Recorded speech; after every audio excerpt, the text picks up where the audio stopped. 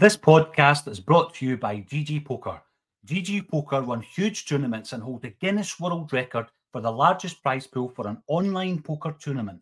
As the world's biggest online poker room, GG Poker are making poker fun again. GG Poker offers exciting game formats and software features that aren't available anywhere else. So why play anywhere else? Plus, if you're new to GG Poker, get £60 free play when you make your first deposit of £10 or more. Players must be 18 plus. Full terms and conditions apply. Please see ggpoker.co.uk for details. BeGambleAware.org. Please play responsibly. With Lucky Land Slots, you can get lucky just about anywhere. Dearly beloved, we are gathered here today to... Has anyone seen the bride and groom? Sorry, we're here. We were getting lucky in the limo and we lost track of time. No, Lucky Land Casino, with cash prizes that add up quicker than a guest registry. In that case, I pronounce you lucky. Play for free at LuckyLandSlots.com. Daily bonuses are waiting. No purchase necessary. Void where prohibited by law. 18 plus. Terms and conditions apply. See website for details. With Lucky Land Slots, you can get lucky just about anywhere. This is your captain speaking. We've got clear runway and the weather's fine, but we're just going to circle up here a while and get lucky. No, nothing like that. It's just these cash prizes add up quick. So I suggest you sit back, keep your tray table upright, and start getting lucky. Play for free at LuckyLandSlots.com. Are you feeling lucky? No purchase necessary. Void where prohibited by law. 18 plus terms and conditions apply. See website for details. This podcast is part of the Sports Social Podcast Network. This podcast is part of the Sports Social Podcast Network.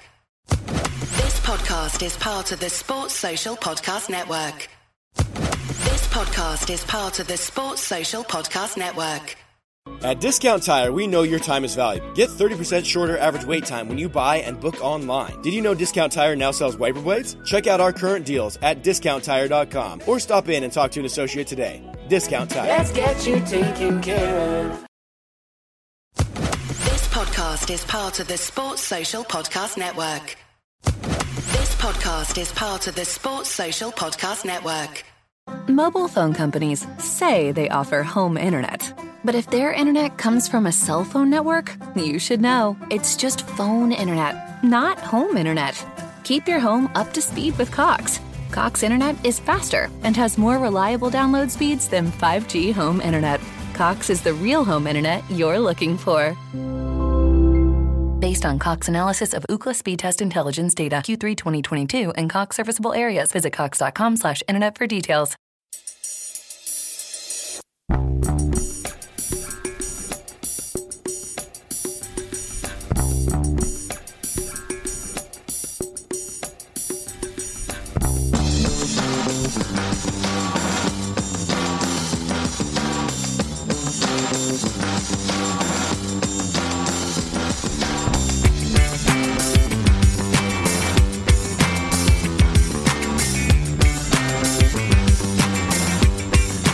Hello, it is Friday. My name is Laura Bradburn, and a little bit of a change of lineup today. I've got Brian Degnan with me. How you doing, Brian?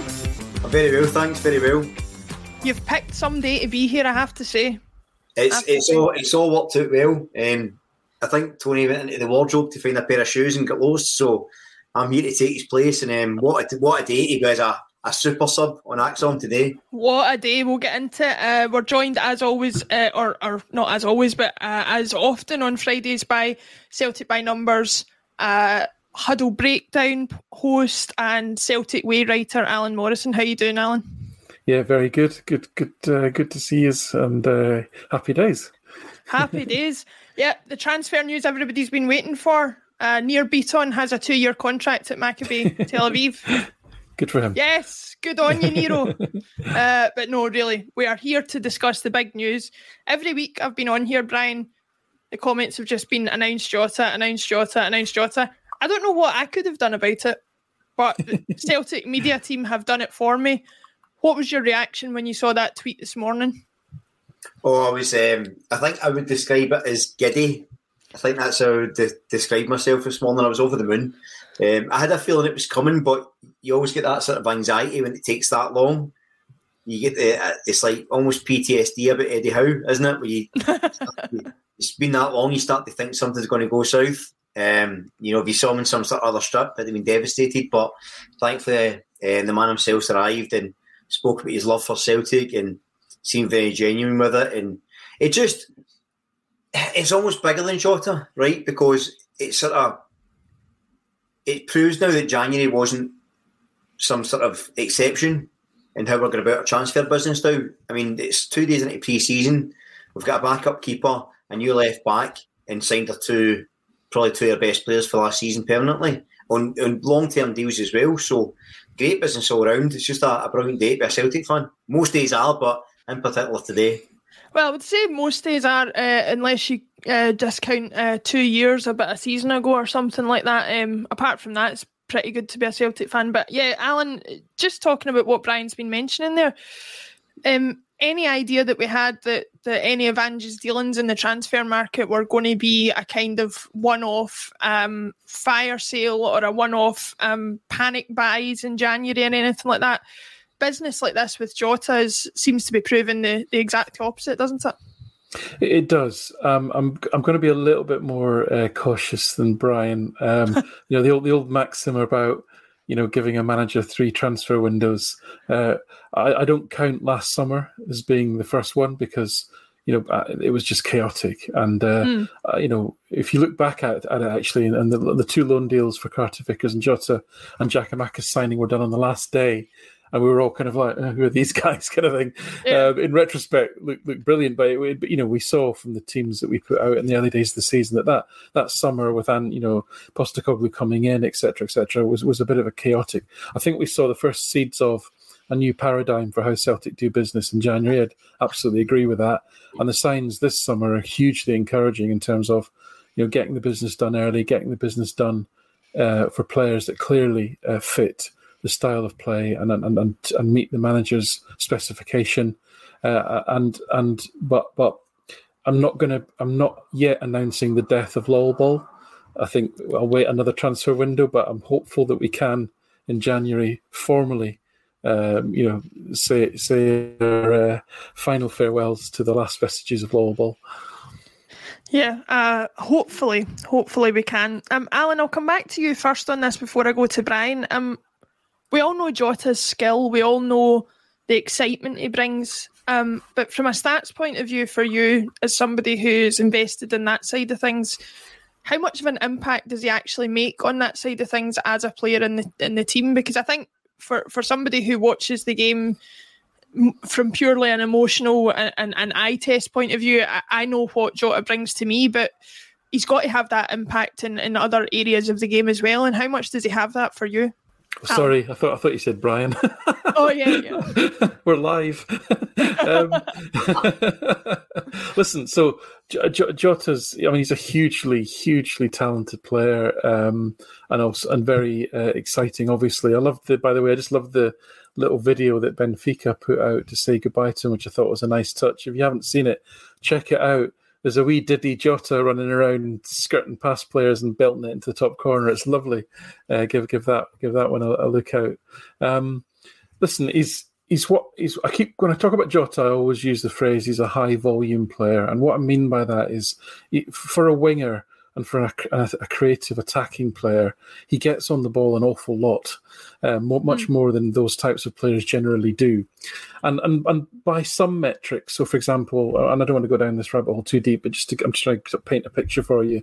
So StatsBomb have got all these on-ball value metrics, which are kind of an attempt to distill players' values and contributions down to one metric. And he doesn't score that well by them. And I think the reason for that is because if you actually averaged out all of his actions, the average off them wouldn't be particularly high. But overall, the volume of chances that he creates, the volume of shots that he has, etc., is very, very high. And so, as I say, he's not super efficient, but he's just high volume. But where I think he's incredibly valuable for this Celtic team, the balance that he brings to the forward line, because not only in a literal sense, in that he can play on either side, but in a logical sense, in that if you compare him to the attributes of the other forward players, they're almost the opposite of what I've just described. Somebody like a Kyogo especially hardly gets on the ball, hardly touches the ball, but when he does, he's incredibly efficient. Many of Maeda's strengths are actually off the ball. His pressing, his hounding of defenders, etc. On the ball, he doesn't do a lot that's particularly flashy or risky. He usually just keeps it simple unless he's in the box, and then he's a real threat. So having somebody like Jota playing with those two, for example, it creates a wonderful balance to the front line. And in terms of specifics, to give you a sort of flavour in the data for what Jota's like, there's only Turnbull that plays more passes into what we call the danger zone. So the danger zone being in front of the goal, with to the depth of the penalty box. And Turnbull's, a lot of his are from set play. So from open play, Jota provides more of those types of passes into that dangerous area than any player that I've captured data for. As I said, with high volume, he's also a high risk player. So I talk about high risk. What I mean is, he accepts that not every pass is going to be accurate. He'll take the risk. So an example of those types of players would be a Stuart Armstrong or a Ryan Christie, who can cause frustration because it seems like they give the ball away a lot, but it's because they're trying to do highly creative things that are very risky and often don't come off. And again, a good counterpoint would be James Forrest. James Forrest is a player who actually puts relatively little risk into the game, is actually quite careful with his passing and tends to create good quality chances because he'll only cross the ball if he thinks there's a good chance to be had of it. But you need a bit of both. And again, Jota brings that sort of risk and uncertainty.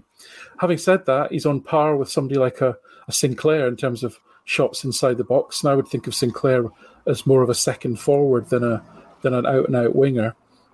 Only Turnbull and O'Reilly had more key passes from open play than Jota last season, and they're obviously playing central.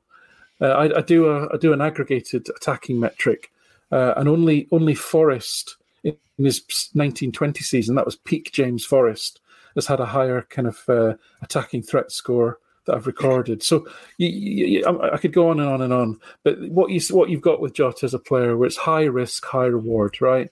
He's good enough that he's a good decision maker in general.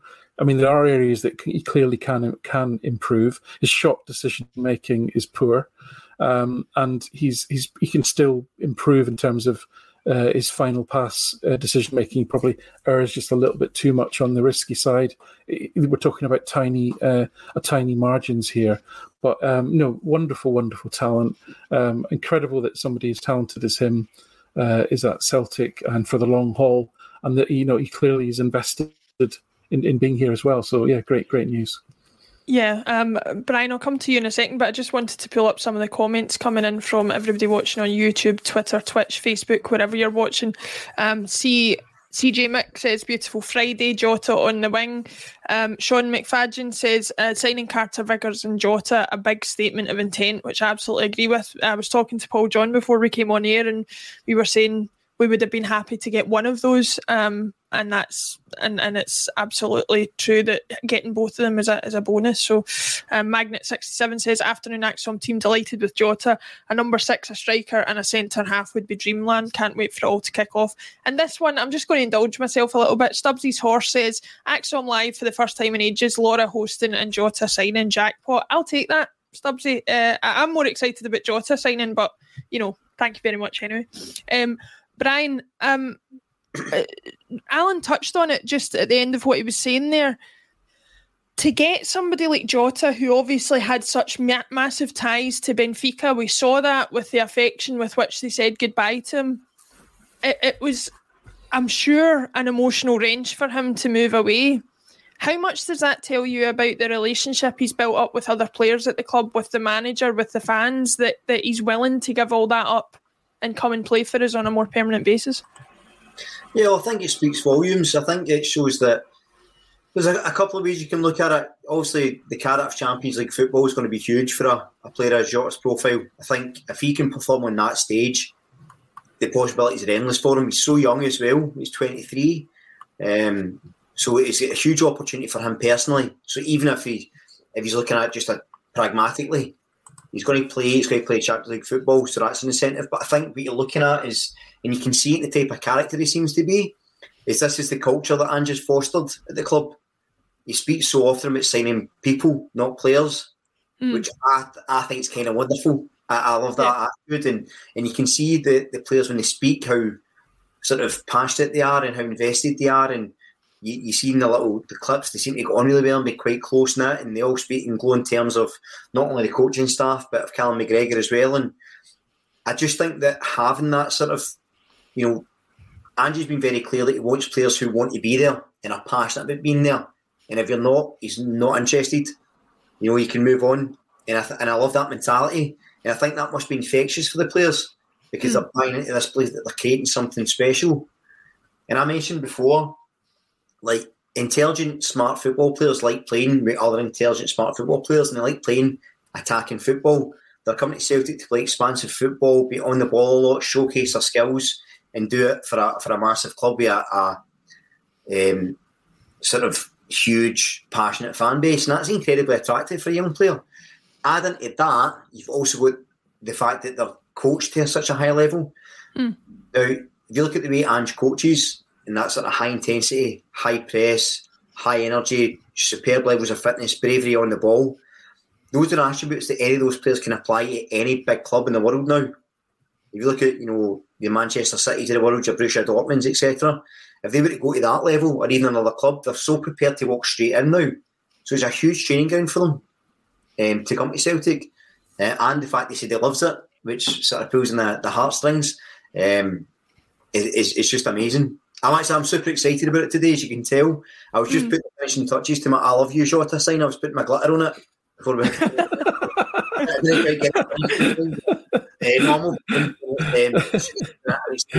I think it's the most excited I've been during a transfer window because of complete faith in Ange Postecoglou and how he works within our transfer system. Yeah, I think for everybody watching, I was talking to Brian just briefly before we came on air, and the only way I can describe it is like a 14-year-old in the front row at a Harry Styles concert. It was like, we're pretty excited here, I have to say. Just to come back to you on that, Brian, Alan was talking about some areas where he's a risky player.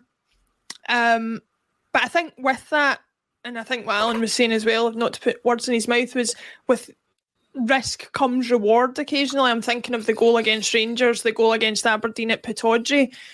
For you, Brian, is that element of player type as important for you as like a reliable player for Celtic? Absolutely. I actually think it can be more important at times because there's an unpredictability in that risk, isn't there? Because they'll just try something that maybe somebody else wouldn't have thought of. I immediately think of the pass for Kyogo. I think it's Ferencváros. Varos.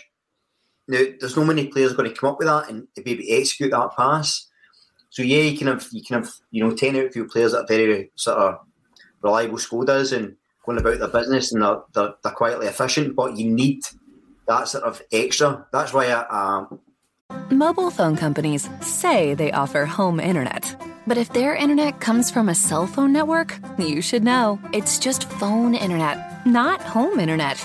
Keep your home up to speed with Cox. Cox Internet is faster and has more reliable download speeds than 5G home internet. Cox is the real home internet you're looking for. Based on Cox analysis of Ookla speed test intelligence data Q3 2022 and Cox serviceable areas, visit cox.com/internet for details. It's the Marketer's Report. This week, Patrizia Spagnoletto, Global Chief Marketing Officer, Direct-to-Consumer for Warner Brothers Discovery, weighs in on the difficult task of building and retaining consumer trust. Trust is a really hard thing to build and a really easy thing to destroy, and we have to be very respectful about that. Our partnership with iHeart has really helped us build that trust and that relationship with the on-air talent. The best thing for us to do is to build a relationship with our consumers. And if those consumers have a relationship with the DJs that are on air, then we want to build on that. House of the Dragon, which was one of our most successful, if not the most successful campaign we've ever done for a show, audio was a core part of that. As the #1 audio company, iHeartMedia gives you access to all. Every audience, live conversations, trusted influencers, and the insights and data you need to grow. Not just a media company, iHeartMedia is your access company. Go to iHeartResults.com for more. I'm also a huge fan of Matt O'Reilly for that. I just think he's got that sort of football intelligence that he just tries things that other people won't. And yeah, sometimes it may not come off, but that's all right because you've got the balance of the reliable players that can sort of support that creativity. And obviously Turnbull's another huge asset. He's a guy that I'm excited about next season. I was no critical, but I did question if he would fit Postecoglou's system because off the ball he's no the greatest presser. He doesn't have the natural legs to get about. But what he's contributed to Celtic last season, even if you look at his stats over the course of the season, even though he only played half of it, it's quite incredible. So I think to have that option in the midfield is going to be really special next year as well. Yeah, I think options is what we've always been crying out for, especially when we talked the number of times, especially in Neil Lennon's last couple of years, where we looked at the bench and thought we don't have options on the bench. That's certainly not going to be a problem for us this season coming forward. Alan, I wanted to ask you as well. I don't know if this is your personal opinion, Alan, but I always find, or usually find, loan signings being made permanent a bit underwhelming. They're not quite as exciting as a brand new signing. They're not quite as intriguing as a brand new signing for a number of reasons. But this one feels different to me just because we know the type of player we're getting. Do you think we've got a right in this instance to be as excited for the permanent signing of a loan player as we would be if he was somebody new coming in? No, I think we do because even when he signed and it was the last day of the transfer window, and then as soon as I saw him play, I thought there's no way he's hanging around longer than a year. Just not going to happen. And honestly, I just thought, listen, let's enjoy the guy, and then we'll all kind of move on. There's not many where we've made that move. In fact, to my mind, in terms of first team players, Fraser Forster came on loan for a couple of years and then we signed him. I can't think, I'm sure I'll be corrected very quickly, but I can't remember the last one that we actually signed permanently. We had El Yunusi for 2 years, but that was never looked lightly. So yeah, I was not thinking at all that we'd end up in this situation. And indeed, my understanding is that there's many at Benfica that are absolutely furious that this come to pass. And I'm surmising now that one of the reasons that this took so long, other than the fact that I think there's a bit of accountancy jiggery-pokery around this falling into the new tax year in terms of a signing, I think there's a bit of that going on, it's probably because the Benfica board, to try and save a little bit of face, have been trying to eke out as much as they possibly could from this because there's general bemusement within the club that Jota has been allowed to go. I'm totally shocked at the extent to which he seems to genuinely have fallen in love with the place. Because again, why would a kid from Portugal do that? And a guy of his talent, I'm sure he's not short of other possibilities of where he could go. So yeah, absolutely. The signs have been good all summer, to be honest. So this isn't a surprise, but it's a surprise from when I sat here last season. At the beginning of the season, and he'd signed on loan to me. And then when I first saw him, to me, I just thought, no chance. We've got absolutely no chance, but let's enjoy him. So this is yeah, I feel this is great. And I think this is a real, to Brian's point, I think this is a real good sign in terms of Celtic being seen as a place where players of his talent and potential can come at a good fee on a good salary, but still, with the potential to grow further into a bigger club. I don't know what his ceiling is. I suspect, if I'm being brutally honest, he just probably lacks that little bit of pace to be absolutely top tier in terms of, you top five, maybe in England, if you want to think of it that way. That might be being a little bit harsh. He's still got a bit of growth to do. But what he has got, which modern coaches love, is that fearlessness. He's absolutely fearless. He's brave on the ball. He wants to take the fullback on. If he gets hammered or he tries to take the fullback on and he gets beat for speed, it doesn't deter him. He'll try again. He'll try another trick. And modern coaches love that. They love difference makers in that final third. So I think he's got a chance to go on to a very, very good level. Yeah, I've tried a few of those tricks after I get hammered as well. It doesn't work out quite as well, but Alan, just to come back to you on a point that you made there about El Yunusi and about some of the other loan signings, we have seen that was a I don't know whether it was a deliberate tactic or what it was, but we seem to have dealt in the loan market an awful lot the last few years. having said what you said about Elyounoussi and things like that, do you see this as being a kind of change in the way that we are doing things? Are we going to go down the more permanent signing route after making these signings permanent, or do you think it'll be more loans or loans to buy? What's your opinion on the strategy going forward? No, I think that strategy has persisted, and I think it's something we'll continue to do. So I don't think we've actually changed approach on that one. If you look back through, people like Benkovic and Burke and Weah and even Tojan and the list goes on, and players that we've brought in on that basis who are probably at clubs where they're thinking, can I break into, they're probably on decent contracts, quite young players, but on decent contracts. They're at big clubs that can afford, or clubs that can afford high salaries, not necessarily big clubs, compared to Celtic in that sense. But no, I think we'll continue to follow that model. I think it makes absolute sense for a club like Celtic. It kind of de-risks a lot of the issues around players settling in, getting to know the environment, getting to know the league, the try before you buy, if you like. So I think we'll continue with it. I think the big step forward this season is the relationship, especially Carter Vickers, the relationship that he formed with the manager was, I suspect, a huge factor in him deciding to continue to stay. And listen, as well, especially in England, there's a huge stockpiling of players that's taken place. And clubs like Chelsea, Man City, Tottenham, they see this as an opportunity to make money. They make money from the loan fees, and they make money from buying players who for 2 or 3 million and then selling them for 6 or 7 million. And you get 5 or 6 of those in a year. You've given yourself leeway to buy another first team player potentially. So, but what's changed is in the transfer market is there's changes to the rules around the number of players you can have out on loan in England that aren't homegrown.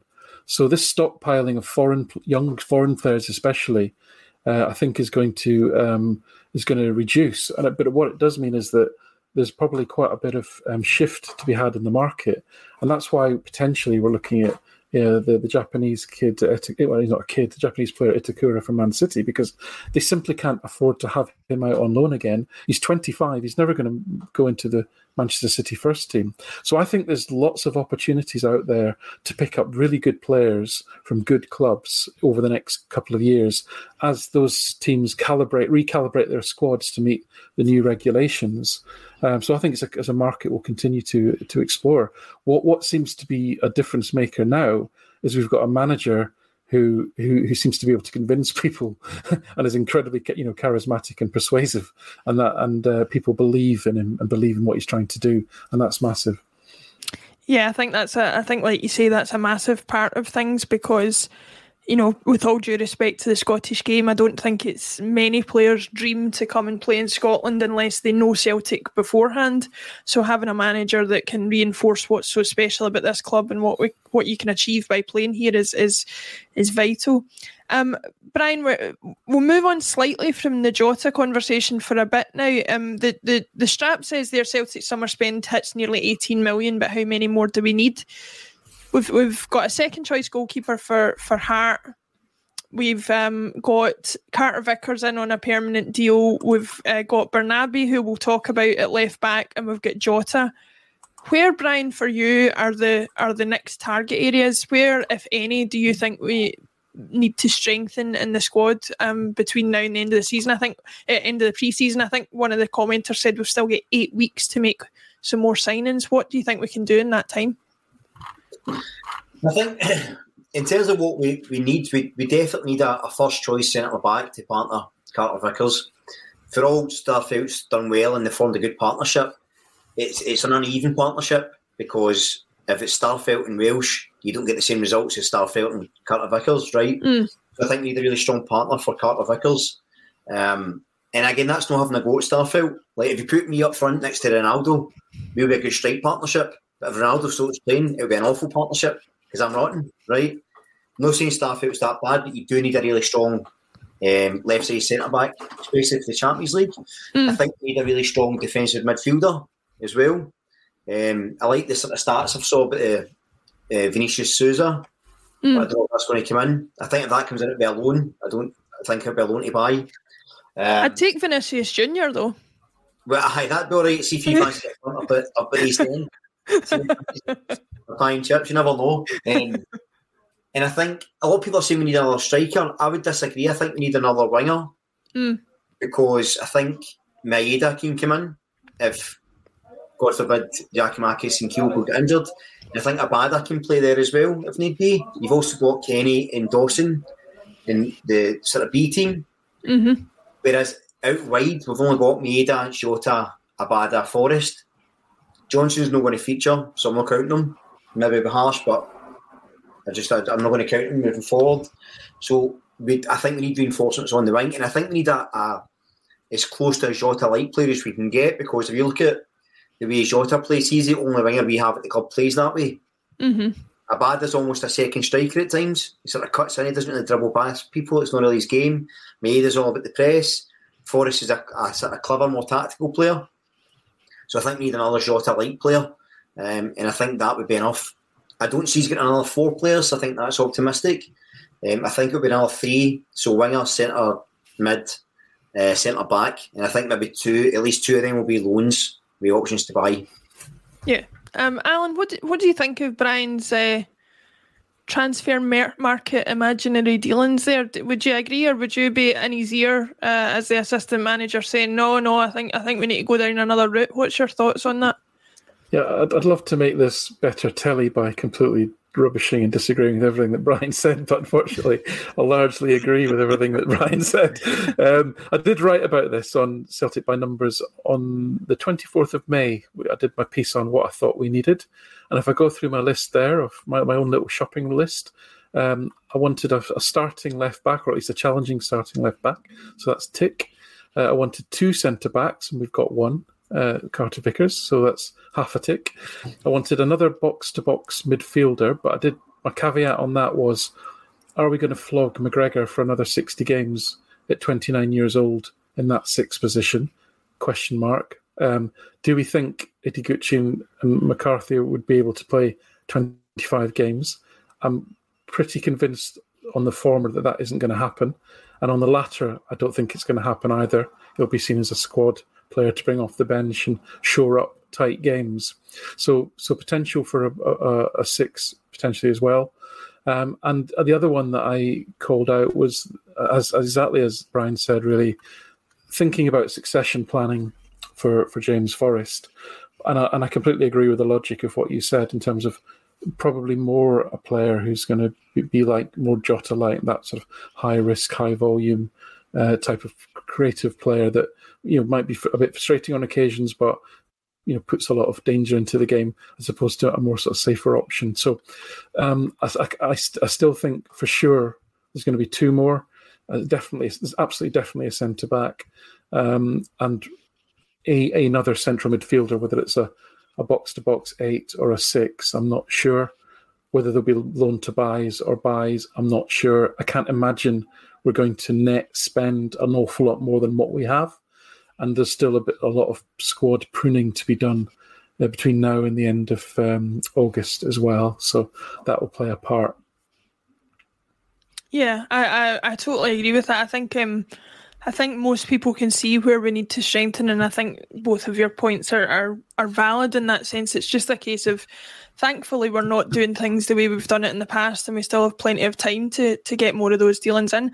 I'm going to spring this one on you guys, and I know, Alan, in particular, you like to prepare, but this one's just come up in the comments an awful lot, and I just thought I would ask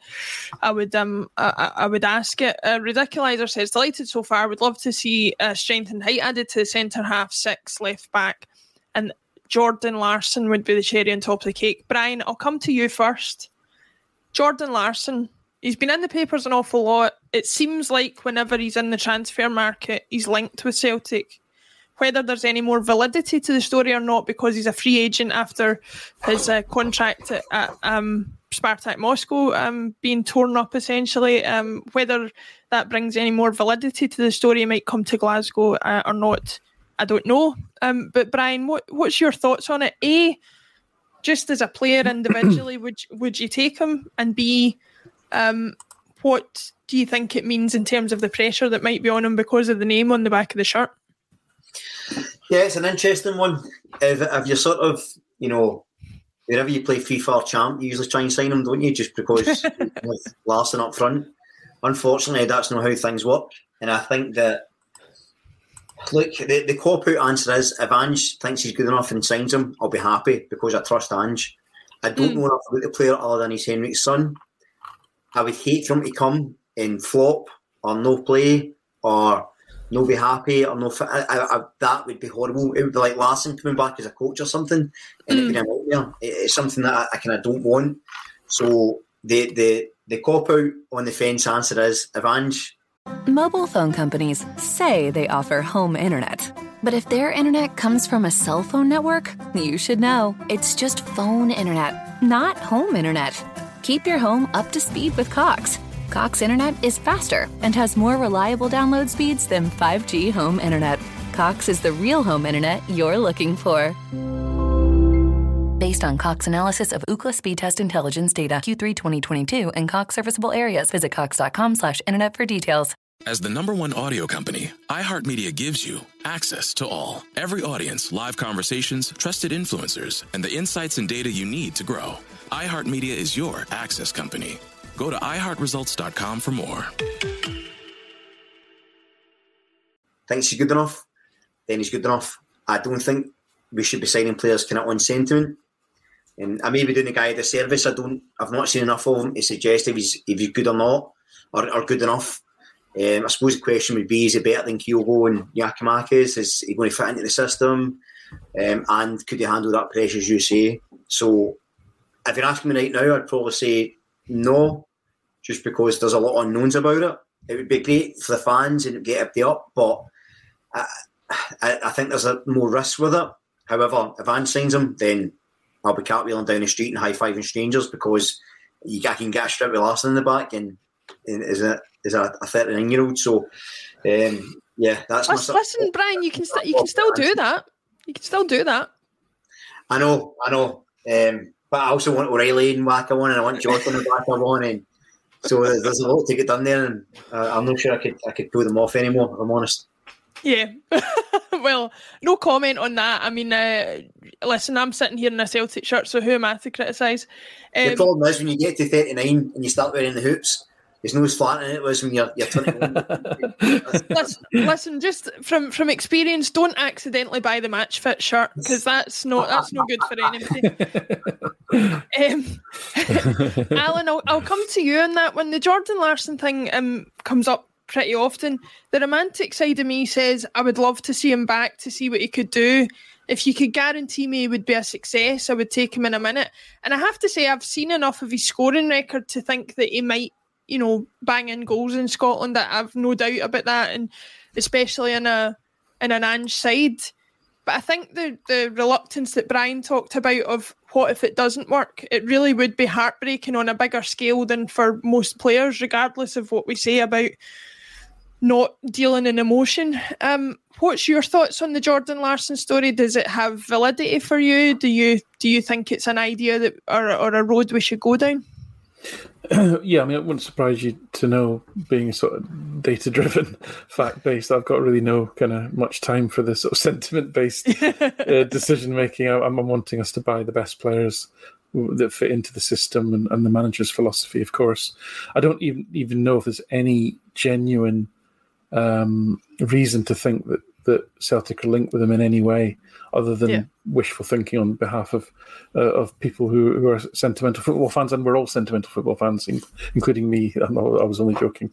However, having said all that, if you just look at him as a football player, and if you look at the data associated with him, he does have a certain attraction, and that is that he's actually a player who can play anywhere across the front three, and even can play as an attacking number 8. So that, to me, could solve a number of problems, or at least a couple of problems. At least it could solve the winger situation that we talked about, Brian, that Brian pulled up, and it could even solve the extra body at number 8, as well as additional coverage at striker. Though I agree with Brian, I've reassessed based on the evidence that I've seen with my eyes. I've reassessed my ranking of strikers to Kyogo, Giakoumakis, Maeda, and Abada. So I think we've got 4 players there that can all play that striking role really well. But anyway. depending on, does the manager know him? Does he like him? Does he want to come to Celtic? Is he passionate to join the project? What's the money like? All those things. He's actually looks quite useful for a number of reasons. So that's my kind of take on it. Oh, don't send me off dreaming here, Alan. I was expecting you to rubbish it straight off the bat. And now well, I don't know if there's anything in it in reality, but I'm just saying it's something that would be worth looking at, if only on the basis of him as a footballer. Yeah, well, I'm going to be walking away from this show today with my face is going to be that wee heart eyes emoji after this, because I'm just going to be like dreaming of Larsson and Kyogo up front. My goodness, right? But anyway, Red Scotland says he's like his dad and that he's ice cold. He wouldn't give two hoots about his dad's legacy, and as a supporter, nor would I. I think hopefully most Celtic supporters would treat him with the same way we would treat any other player, and judge him on his appearances and not put too much pressure on him to live up to the legacy of his dad, because let's be honest, I don't think anybody is going to do that for most Celtic supporters. Brian, I'll come back to you. I nearly called you the name of the commenter there, but there you go. I wanted to bring this one up, Brian. I'm sure I've been called Robert Heinlein says, after the discussions we've had, can't sign too many players, need to provide a pathway for youth players. Brian, what's your opinion on that? Do you think... I'm more of the opinion that youth players will come through regardless of signings if they're good enough. But I can see what the commenter means, in that if you keep piling in new signing after new signing, it is going to push those youth players who were thinking they were just breaking into the team down a peg or two. Do you think the way we're operating at the moment is getting in the way of some of those players making a breakthrough at Celtic? I don't think at the moment, because I don't think there's anyone good enough to come through and step into the squad, if I'm honest. And that seems very harsh, and I've been sort of a bit of a grump about the academy, because I don't think there's enough there. So people are saying, we should be looking to bring players through, and we should, but that's not going to be this season, and it's probably not going to be next. I think where what's really positive, though, is the fact that Angie's restructured and put McManus down, and they've tried to make sure that the youth players that are coming into the club are as fit, as fast, as strong, and as technically aware as the players in the first team, so that eventually they will come through. And I think longer term that will be Celtic strategy. Is since if we sign a bunch of 16-year-olds just now, then by the time they're 19, they should, in theory, be able to come in. But I just don't think, other than, you may get, so I've been harping on about Dane Murray. I'm a big fan of his. I think he's a player with a lot of potential. You may think that, say we sign a centre-half to partner Carter Vickers, then you've got Welsh and Starfelt as cover for those two. You do need a fifth centre-back option in case of injury. So that could be the case, that he keeps maybe Dane Murray or Boston Lowell as options there. Optimistically, you can maybe see Rudy Vata coming in, maybe just to help out in the wing on occasion. But I think, if we're really honest, I think that there's no one there desperately saying, why are they not getting a chance? And that's the problem, more than the actual philosophy behind it, if that makes sense. So I don't think he actually said, I think, one of his first press conferences, he wants academy players running through and he sees that as the future. I just don't think there's enough there to come in and impact the team at the moment. So I do agree with the commentator in theory that if you keep becoming a club that's always signing new players, then why would you even bother having a youth system? That has been a bugbear for a long time, but it's also been a problem for a long time that you know when to fix for a long time. So I don't think it applies now, but I think probably in the future it'd be the case. Yeah, Alan, Brian brings up a few good points there. Some of the Celtic B team players that we've talked about that you maybe thought, Boston Lowell, who captained the team pretty successfully last season, as a particular option. We saw when Ange first came in, players like Leo Held and Dane Murray looking and Owen Moffat was another one, looking as though they would break through into the team, only for us to make signings and for those names to disappear off the team sheet. What do you think of that question from the commenter about standing in the way of youth players and the signing policy being a hindrance rather than a help in that way? again, sorry to disappoint in the sense that, what Brian said made absolute sense, right? So there's two main problems. One is that structurally there isn't a credible pathway for any youth player from youth football to first team football in Scotland. I'm not saying that the reserve league is the perfect answer, but there isn't that pathway. So what happened? The Lowland League, which I think is generally a good thing, but for Celtic that's capped at players that I think are 20 and under at a certain date and time.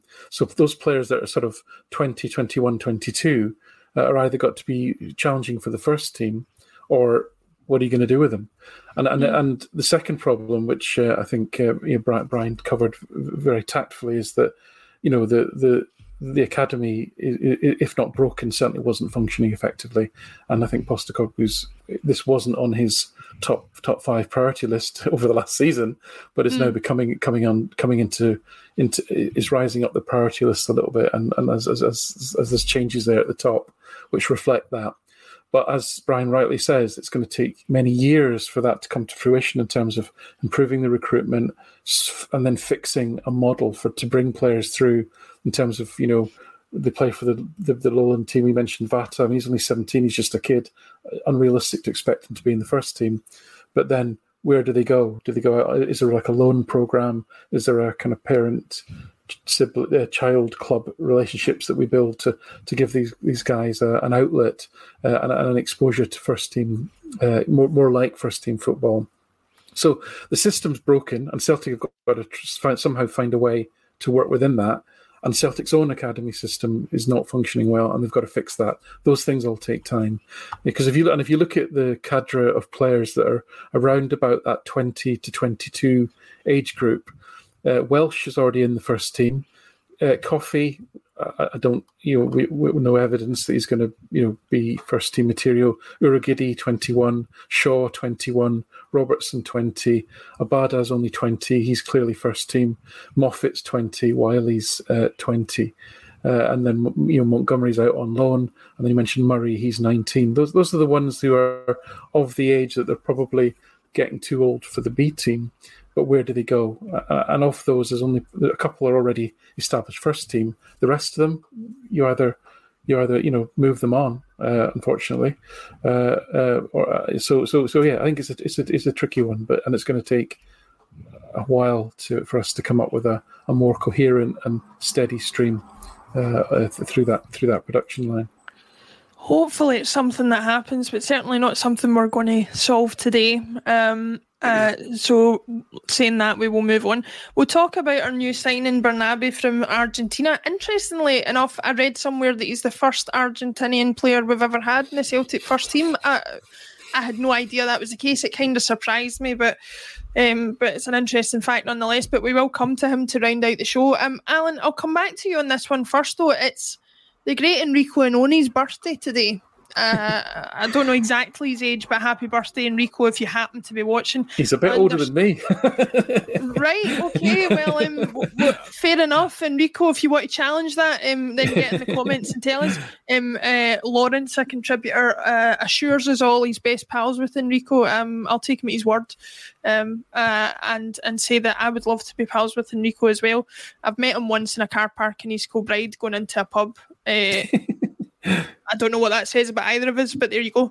Alan, I wanted to get your thoughts on this first, because obviously you focus on stats. You talk about, even though we are all emotional football supporters, that you like to put that to one side when you're assessing a player. Enrico Inone is exactly the opposite of whatever that is for Celtic supporters. He's the epitome of a cult hero. And so I wanted to get your thoughts specifically on what for you makes a cult hero, either in general or as a Celtic supporter. Why is Enrico so fondly remembered, even though he maybe wasn't one of the most gifted players ever to put on a Celtic shirt? Yeah, I think there's an element of glamour, right? Italian player comes in. He came from Roma. He'd got to a UEFA Cup final with Torino, and although he wasn't like an international or anything like that, even in those days, 20 odd years ago, you still thought, wow, we're getting an Italian defender. I mean, an Italian defender, he must be brilliant because he's Italian and he's a defender. What could possibly go wrong? So you've got this kind of glamour around him. And then, of course, the reality, which is, he was a kind of, I wouldn't say a journeyman Italian player. That's too harsh, probably. But he had a decent career. But he probably wasn't. Certainly in my mind, I thought we were going to get Maldini or something, And then just remember thinking, oh, but actually, what you did get was just this kind of slightly mad, all action kind of player. And the other aspect of it is, you love a player that plays on the left. I think left-footed players are just a little bit more eccentric by nature. So I'm sure I'll get some abuse for that one. So yeah, I think players always have you always hear about a wand of a left foot. You never hear about a wand of a right foot. No, and I don't think Annoni knew one end of a one from the other, but he certainly left his mark on a few. I always remember, the absolutely disgraceful way that he was treated by Hugh Dallas in a couple of games. It was cheating. I'm just not having it. It is anything else, right? And of course the guy couldn't help himself. He was passionate. He was so committed and so passionate. He just couldn't help himself in terms of his reactions and his response to that. So yeah, great, very, very funny in some respects. Kind of guy, memorable part of Celtic history. And as I say, Italian defender, what can go wrong? Yeah, Lawrence is coming in to burst our bubble here. He says he spoke with Enrico today and it's not his birthday is the 10th. I'm going to challenge that because it says the 10th on Wikipedia, but Celtic Wiki says the 1st of July. So I'm going with the Celtic Wiki, guys, but if anybody wants to clarify that, Enrico, if you want to come on your actual birthday, if it is the 10th, come on Axom and prove us wrong, then you're welcome to do so. Brian, Alan touched on an interesting point there about Enrico Annoni and how he captured the imagination of Celtic supporters. I know as a kid, the idea that we were signing an Italian player from Roma was unbelievably glamorous to me. And I think that set him off in good stead to be a hero amongst the Celtic support even before he had set foot on the pitch. What memories, if any of you, do you have of him, and what are your thoughts on what we talked about him being a cult hero for Celtic? Why do you think that's happened in his specific case? Well, I think it's the thing that stands out was that he was the sort of player that Celtic were needing at the time, because Tommy Burns were very attacking, very free thrown, but they were looking for a bit of steel at the back, and only sort of fitted the bill. And as Alan said, he was never going to win any awards for his superb technical ability, but he quite easily put Brian Laudrup in his place, I recall, and he was part of a team that stopped 10 in a row. So for that alone, and as well, and it's funny, I think there's parallels actually with sort of Celtic at the moment in terms of the culture, because when Tommy Burns had that attacking flair and stuff like that, I know obviously when Janssen came in later, but you look at how passionate Annoni was. He's a passionate player, and you could tell he sort of got it and he get involved, and I think that's infectious for people as well. I think we saw it, not to harp back, but also a couple of seasons ago when things weren't going well and the players looked really disinterested. Nobody really looked up for the fight, and I think that's something that Celtic fans in particular find hard to stomach. So even sometimes when you've got a guy like Annoni who he's never going to win the Ballon d'Or, but he had such passion and sort of heart in his sleeve, and you sort of admire those qualities in him, and I think there's an element of that in the Postecoglou's team, and that although a lot of them are very talented, they've also got that sort of passion and sort of bravery and determination, and it's something that I think that you mentioned it, Laura, about having heroes and stuff, and I just think this current squad, there's so many players that are going to become kind of iconic. I think, there's such a connection to some of these players already. Kyogo, he's got hero status after a season, and everyone's going to remember the lob against Hibs. There's certain players in this team, more than there has been for a long time, that are going to be these iconic sort of heroic figures. And I know he wasn't quite that, but I think the reason he's such fond memories is because of that passion and that sort of dedication. Sometimes it should be a prerequisite, but it isn't always the case, and I think that's just something we always yearn for in a player. Yeah, I'm totally in agreement that I think you can he can develop hero status very quickly, especially after just a season. I mean, I know he's not a hugely popular figure amongst some of the Celtic support because of the way he left, but one of my first Celtic heroes was George Cadet, and he was only with us for just short of a full season when you count the end of the season when he eventually came into the club, and then when he left the next year. A short but strong impact for me as a Celtic supporter growing up, and I'm sure that will be the same for, like you say, a lot of Celtic supporters of a young age with the lineup we have now. And the good thing as well is we've got a plethora of people you could choose from. There'll be kids who Joe Hart will be their hero, kids who Jota will be their hero, Kyogo, Giakoumakis, Abada. There's loads to choose from, and that's the type of Celtic squad we want. Matt O'Reilly, obviously, yep. Forgot about him. David Turnbull, yep. O'Reilly. All there. Callum McGregor. I could just go through the whole squad, basically. You talk about kids having these pictures in these heroes. Me and Al have got a Matt O'Reilly signed picture of my long It's not just kids that fall in love with me. You mentioned these little heart emojis you were talking about earlier, sitting there with all fluttering eyelashes. You know. I just like Matt O'Reilly. I tell you what, Brian, you finish the Jota sign you were working on. Alan, you do the Matt O'Reilly one, and we'll be sorted. Podcast. But to close out the show, now I've been reliably informed by the commenters that I'm pronouncing the player's name wrong. We'll see as the season goes on. I'm sure it'll change a number of times. But we've signed Argentinian left back Bernabe. He's come into the club. It's confirmed. Alan, I'll come to you first on this one. A left back is something we all identified, something we wanted, with all respect to Greg Taylor, who's served us very well since he came into the club. I think there was an appreciation that at the very least he needed competition in that area of the field, if not somebody to come in and step things up for us going into Europe. What do you know of the new signing, if anything? What have you managed to see about him or gather in terms of statistics? What do you think he's going to offer for us going into the new season? Well, first of all, he's his signing is a bit of a throwback to the way that we played the transfer market, have done in the past with the likes of Van Dijk and Wanyama, where we've identified a player at a certain age, 21 I think he is, so early 20s at most, who's probably he's played less than 75 matches in his professional career, and which is just enough not to get on the radar, of, in a big sense. He's just about. He's not a big club. Lanús aren't one of the top clubs in Argentina, and he's not played quite enough games to really sort of catch the attention. So we've kind of caught him in a bit of a sweet spot there, which is becoming harder and harder to do in the global market because of the globalization of football, the absolute I use the word plethora again. I think it's the third time we've had that on the pod today of stats and video that's available. The scouting capabilities of teams now is truly global. So there's very few secrets left in the world.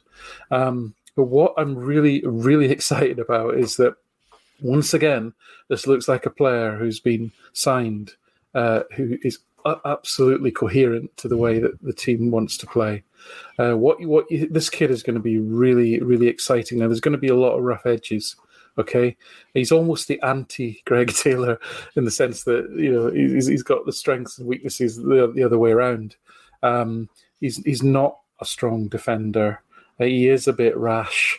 But on the other hand, in the context of certainly domestic Scottish football, this is a guy that's going to be quite thrilling to watch, just for the sheer pace of him, but also the positions that he's going to take up. And what will surprise people is the number of positions he'll take up inside the play. So in terms of that, we talk about the inverted fullback role. He's absolutely born to play that role. His left foot is incredibly skillful. His range of passing is good. He's creative with it as well. The surprising thing that I think will surprise people was the number of times he pops up in the box or pops up in central occasions to create that overload and to support the front line even. So I think he's going to be hugely exciting. There's going to be risks there in terms of, as I've said, defensively, his numbers are not particularly impressive, and one-to-ones he's not particularly impressive. We've seen that he's got disciplinary risk there, and although he's got fantastic pace, which is Taylor's big downfall is, and especially in a recovery situation, he's expected to attack a lot as a fullback for Celtic. He doesn't have the pace to recover. This kid does have recovery pace, but he will be forward a lot, and he will be forward in quite unusual situations. So can he get back? Has he got the discipline to also get back the other way as well? We shall see. But he's 21, and as I say, he's going to be tremendous fun. Yeah, certainly don't know a lot about him myself, but hearing that is really, really exciting to hear. And I think Brian touched on it earlier, like any signing that Ange sees fit to make, I'm willing to bet will be a success. Juan Douglas says, Laura, a few English teams were aware of him. It was being said on the radio that English scouts had been watching him a lot longer than Celtic, but that we acted first. Change days indeed.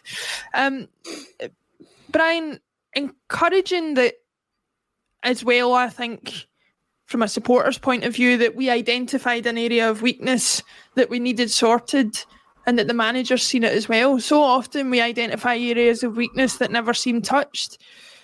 Based on what Alan said, and based on that fact as well, that he seems to have identified a clear area of weakness in the squad and hopefully sorted it, what are your thoughts on the new player coming in and how it says about what we're going to do in the season going forward?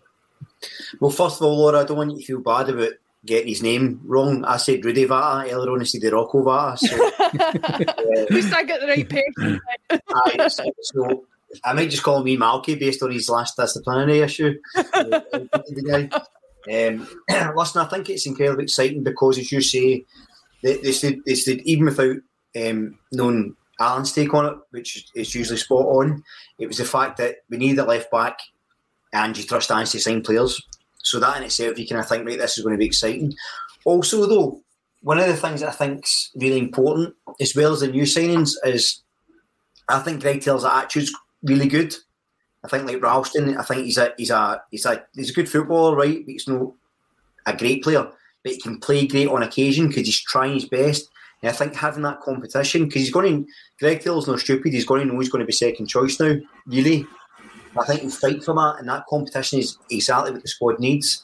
And the other thing as well is, if you look at last season, we played really well, played some really good football, had great success, but that group of players, were together for a very short space of time. They didn't have a pre-season. They're all going to be better this year. So even without new signings, the squad was always going to improve.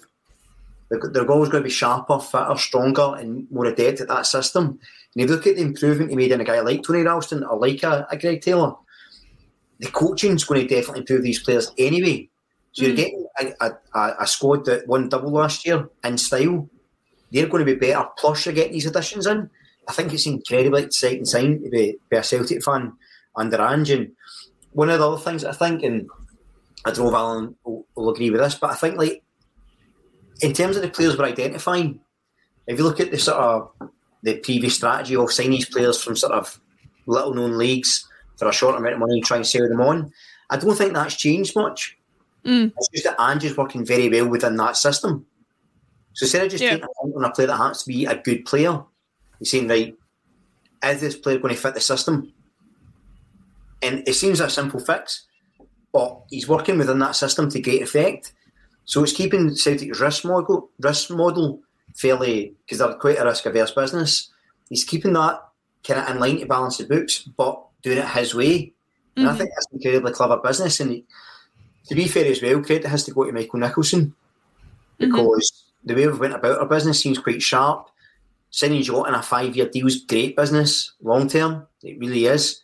As Al said, he may not be a player that stays with us too much longer, especially if he has a great season in the Champions League. But if you get a 5-year deal, you're going to get a lot of compensation for that. So these things are all hugely positive. And it's really hard to find something to complain about. I'm sure I will. I'll work on it and I'll come back. But at the moment, it's incredibly positive timing, and I can't wait. I don't think I've been this excited or this energised during a transfer window in pre-season for a lot of years.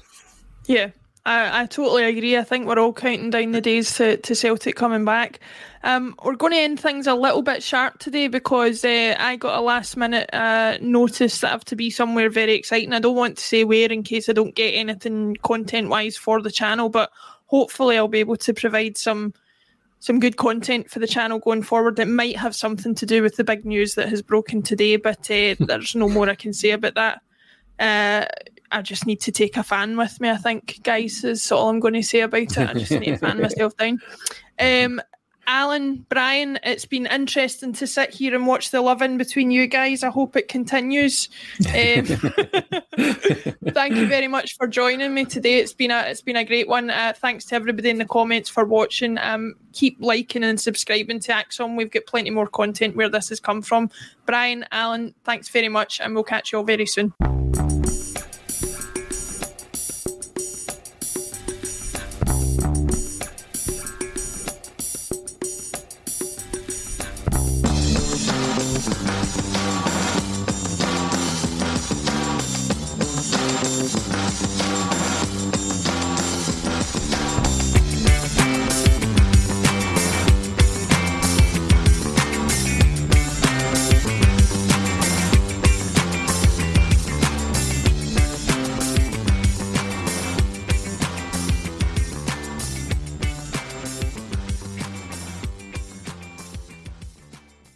Mobile phone companies say they offer home internet. But if their internet comes from a cell phone network, you should know. It's just phone internet, not home internet.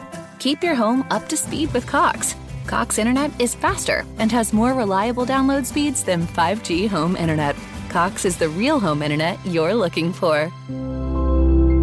Based on Cox analysis of Ookla speed test intelligence data Q3 2022 and Cox serviceable areas. Visit cox.com/internet for details. It's the Marketer's Report. This week, Patrizio Spagnoletto, Global Chief Marketing Officer, Direct to Consumer for Warner Brothers Discovery, weighs in on the difficult task of building and retaining consumer trust. Trust is a really hard thing to build and a really easy thing to destroy, and we have to be very respectful about that. Our partnership with iHeart has really helped us build that trust and that relationship with the on-air talent. The best thing for us to do is to build a relationship with our consumers. And if those consumers have a relationship with the DJs that are on air, then we want to build on that. House of the Dragon, which was one of our most successful, if not the most successful campaign we've ever done for a show, audio was a core part of that. As the #1 audio company, iHeartMedia gives you access to all. Every audience, live conversations, trusted influencers, and the insights and data you need to grow. Not just a media company, iHeartMedia is your access company. Go to iHeartResults.com for more. Sports Social Podcast Network. Sports Social Podcast Network. Sports Social Podcast Network. Sports Social Podcast Network. Sports Social Podcast Network. At Discount Tire, we know your time is valuable. Get 30% shorter average wait time when you buy and book online. Did you know Discount Tire now sells wiper blades? Check out our current deals at discounttire.com or stop in and talk to an associate today. Discount Tire. Let's get you taken care of. Sports Social Podcast Network. Sports Social Podcast Network. Sports Social Podcast Network. Hey guys, it is Ryan. I'm not sure if you know this about me, but I'm a bit of a fun fanatic when I can. I like to work, but I like fun too. It's a thing. And now the truth is out there. I can tell you about my favorite place to have fun. Chumba Casino. They have hundreds of social casino style games to choose from with new games released each week. You can play for free anytime, anywhere. And each day brings a new chance to collect daily bonuses. So join me in the fun. Sign up now at ChumbaCasino.com. No purchase necessary. VGW Group. Void where prohibited by law. See terms and conditions. 18+.